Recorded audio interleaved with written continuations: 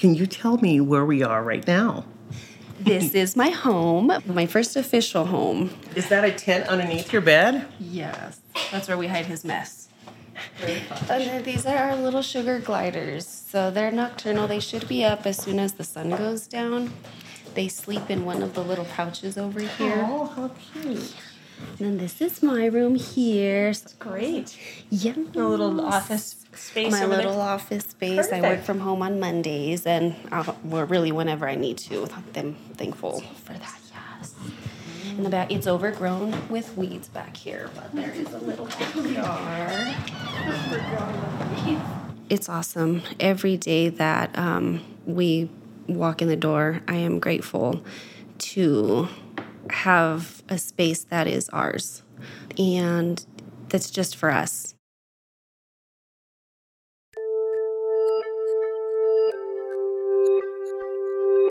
Think about the way the world is and the way that the world could be. All of our systems are interrelated and interdependent. There's 1,000 different voices that nobody hears. We're looking at a human being, and there's life story. Connection to the people we don't know that live near us. An Elevated Denver starts now. Welcome back to the Elevated Denver podcast, where we're bringing key topics and stories about homelessness to light. We are excited for today's episode, the second of our two-part series on the hidden voices of homelessness. We'll continue to hear from people you would never imagine were unhoused, and others who are involved in supporting these individuals. We'll bring you data, context, and we'll highlight solutions. I'm here with Leanne, Jana, and Myra. Through the episode, you'll hear Jana and Myra asking our guests questions, and Leanne tying some threads together through the narration. I think you'll enjoy it, so stay with us. Before we start, we want to let you know that we went through an informed consent process with everyone we interviewed, and before airing each of these episodes, we sent the recording to the interviewees to make sure that they were still comfortable with us sharing their story. I want to acknowledge that parts may be triggering for some listeners. If so, please take care. In this episode, we'll be talking about another, often overlooked population of those experiencing homelessness or housing instability, those who are priced out of the rental and housing market. Many people work full-time jobs, waged or salaried, who simply don't make enough to maintain stable housing. We're going to hear from Christina about the struggle to gain economic and housing stability and learn more about what it really takes to afford housing in Denver.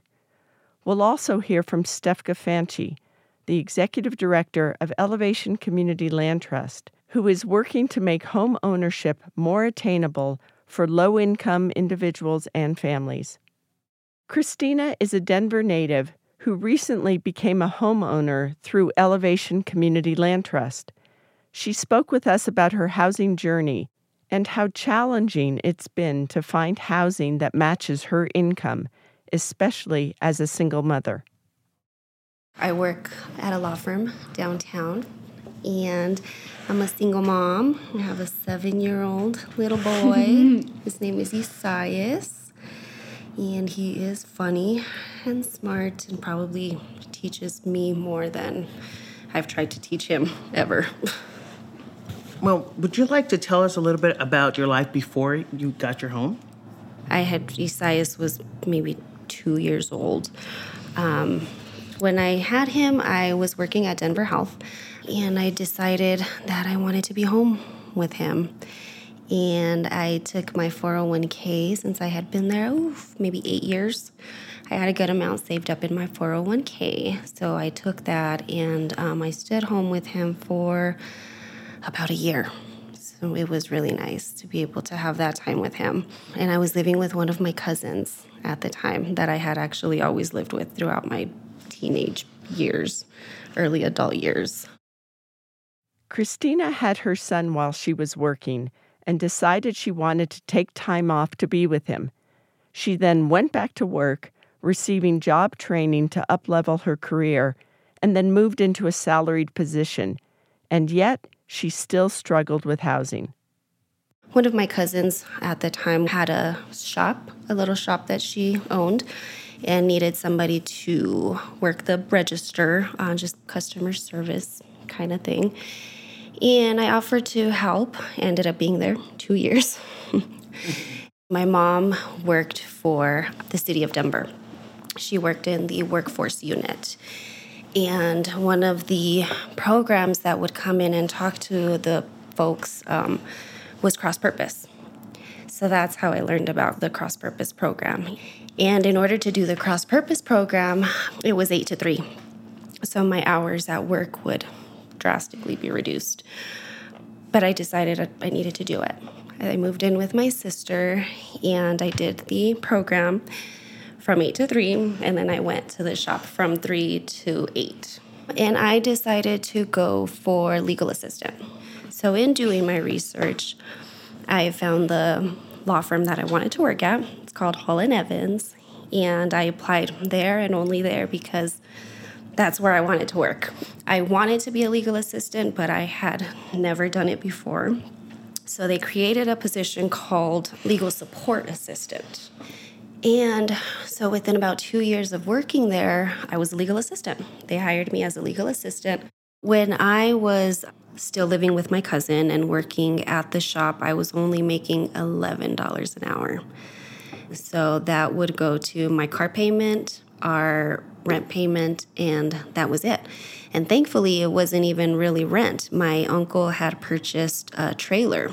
It was a trailer that we lived in at the time. So all we had to pay was the lot rent, which was only $600. So my half of that was only $300. My car payment being maybe $360 at that time. So just to give you an idea, my checks would be about $500, maybe $600. And that was it. That went to my car payment and my rent in one check. So that didn't leave anything for the light, the water, our food, the insurance on the car, my phone. That all had to come out of my one other check of the month. So in moving in with my sister, that eliminated the rent, the light, the water. I still had to pay my car, still had to pay my insurance, but that was it. And she let me do that for the 5 years that I ended up living with her. Wow. Yes. So 5 years it took me to find cross purpose, get a better job, get a better position within that job. Charlie Brennan from the Colorado Center for Law and Policy talked to us about the self-sufficiency standard, a measure of economic need based on housing, healthcare, childcare, transportation, and food that estimates income needs for different households across Colorado. Here he talks about the self-sufficiency standard. When we look at costs for a single adult in Denver County in 2022, the self-sufficiency standard estimates that individual would need an annual salary of $35,160 to cover all of their basic expenses, or the equivalent of $16.65 per hour hourly wage, assuming that individual works full-time. One of the striking things about looking at this data is how expensive it is to have a child in this state. When we look at a single adult, that income need, again, was about $35,000 annually. It more or less doubles to $68,799. As a new mother, Christina struggled to find housing she could afford. Here, she talks about her income. Now I make probably 3 times that much. I think it's about $61,000 a year. Just again, to give you an idea, one of my checks is probably $1,700, and my mortgage is now $1,700. It's not enough for Denver.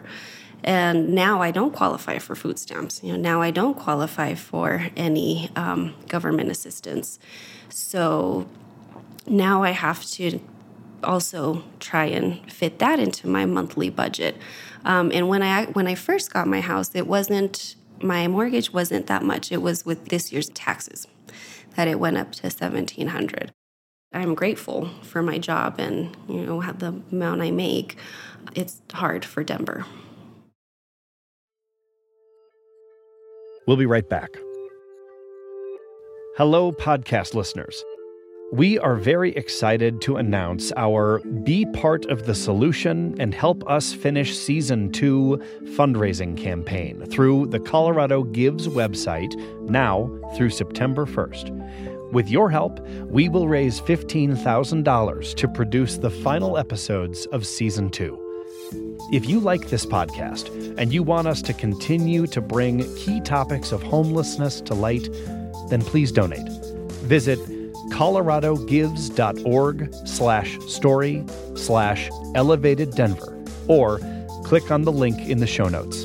Together, we can finish Season 2 and ensure these important stories reach our community.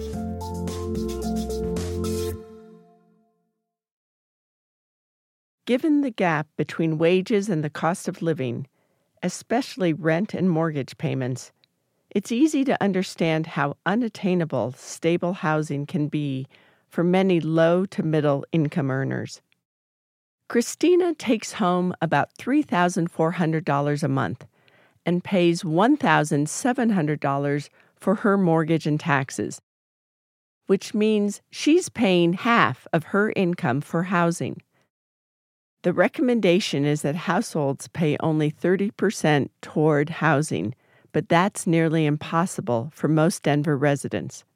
Data provides us with a lot of evidence that folks are in this situation because wages are just too low to realistically allow a household to support themselves without working 80 hours a week or working multiple jobs or putting themselves in situations that aren't conducive to a quality of life that I think we all hope for and want for every household in Colorado, every family in Colorado.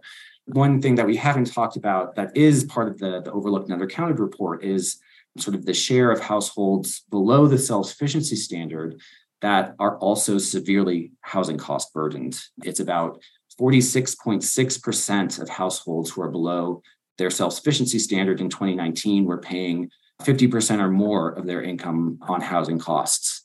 And just 22.9% lived in housing that we would consider affordable based on their income. So spending 30% or less of their income on housing costs. So we see a tremendous correlation here between housing cost burden and people below their self-sufficiency standard. And what we know from other data sources, how much income or wages increased over that same time period.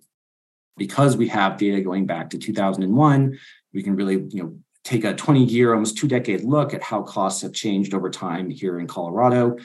For this 4-person household, that's 2 adults and 2 kids. Those housing costs increased by 92% on average between 2001 and 2022.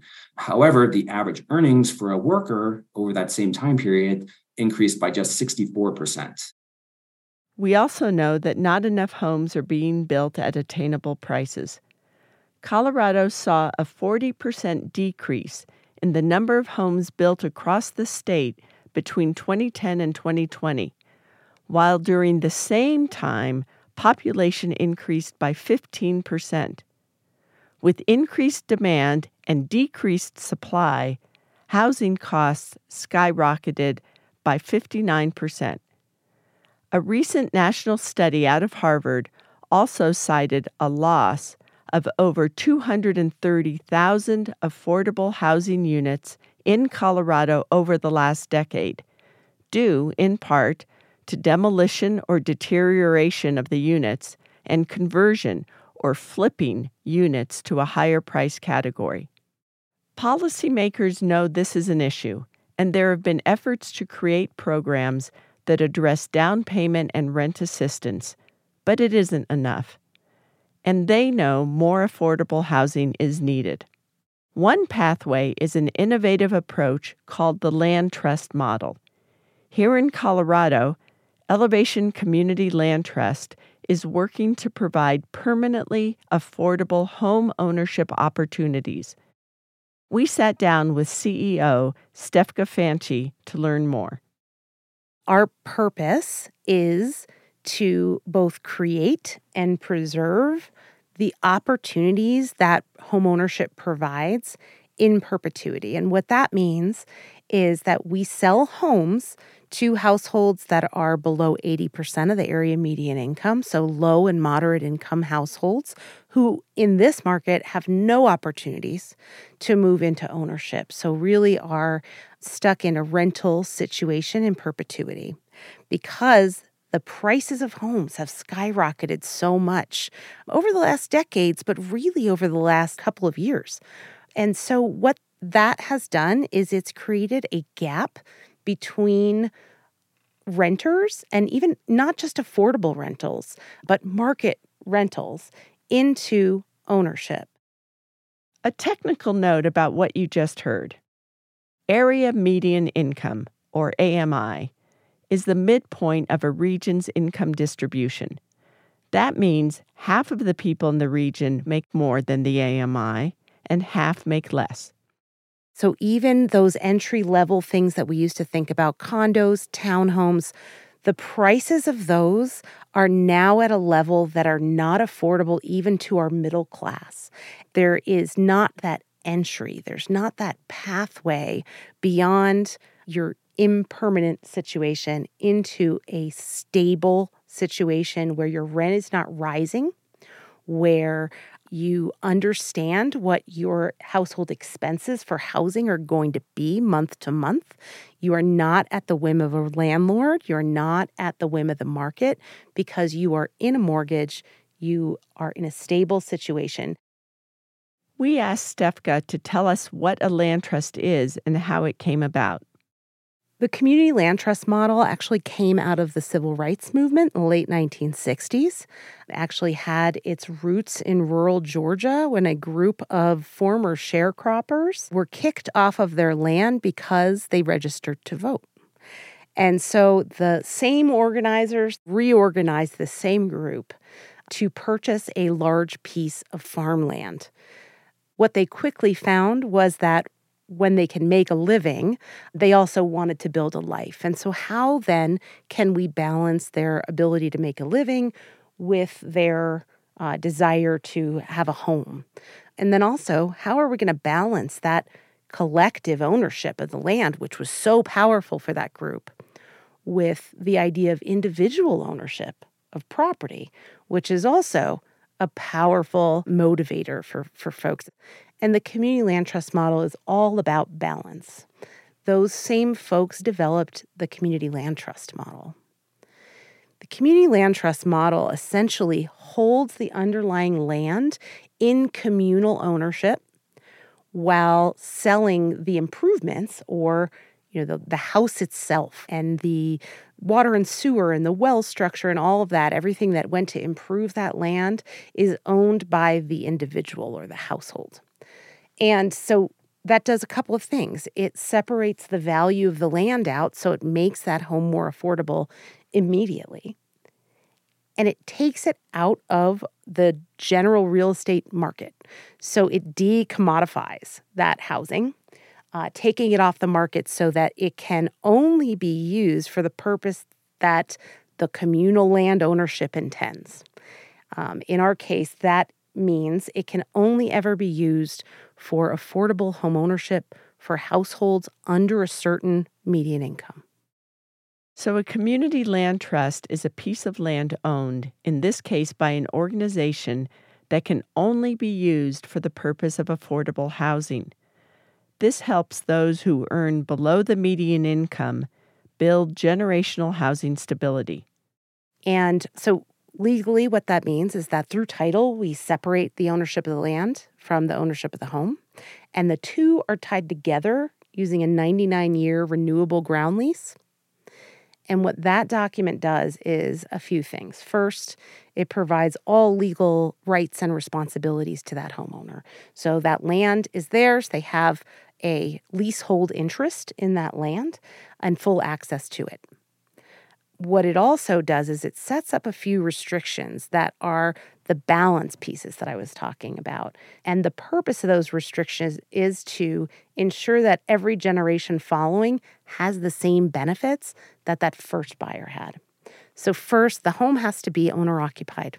The idea is to not profit off of your real estate, but rather to use it as a platform for your family's stability. And the second is really our most critical piece, which is our maximum resale formula, which says that the home can never be sold for an amount that is not affordable to someone under the 80% AMI. The maximum resale calculation is a critical piece of the land trust model because it ensures that each property owner receives the same benefits. This is different from a traditional real estate transaction because it requires that the home be sold at an affordable rate while the land remains under the trust. When they're ready to sell, we take a look at what the appraisal is, and we compare that to the market appraisal from when they bought it. And we say, what is the appreciation during that time? And the homeowner can take 25% of that appreciation and tack it on to their initial sale price. On top of that, we put realtor fees and commissions, et cetera, so that they're really walking away with that 25%, which means that they are benefiting from the market and the increases and the prosperity that others are also benefiting from, but they're limited in how much. And the reason for that is so that they can pass that opportunity on to the next family. It opens doors and opportunities. And that's the small picture. What the big picture is that it allows us to leave real estate and wealth to the next generation. So that intergenerational wealth is really critical, and it is something that has been systemically barred from huge swaths of the population. This generational stability is exactly what Christina was seeking for her and her son. Owning their home allows them to know what their address will be for the foreseeable future and to put down roots. Never would I have been able to probably even qualify for a studio with the income I was making at that time. That was when I had the light bulb moment of, I can't pay my own rent, much less somebody else's rent. I need to get my life right and pay my own mortgage. That wasn't something that I was taught when I was young. Renting and bouncing around was what I knew. That was what I was used to. There are a lot of different kinds of bills that come up and different things, but knowing that you are the owner and that it's yours, it's a whole different feeling. We hope this made you think more about what it really means to make a livable wage, what we should be paying people, and what policies around affordable and attainable housing could look like in our city and state. If this has piqued your curiosity, we'll have a blog post about community land trusts where you can learn more, and contact Elevation Community Land Trust to get more involved. Thanks for joining us today. And thank you to all of our interviewees for taking the time to talk with us and to share your experiences and perspectives. If you liked today's episode, consider giving us a good rating and help others find us by sharing the show with your network. If you want to keep these episodes coming, visit elevateddenver.co/donate, where we will put your donation to good use. And to dig in more on the issue, check out the show notes and additional information at elevateddenver.co/resources. Tune in next time for our interview with Lucky, who struggled to make rent and worked well over 40 hours a week. That triggered health issues, which caused him to lose his job, and then he became homeless. I ended up getting really sick, had a seizure, and when I came back from the hospital, they made me resign, and I couldn't pay my rent anymore.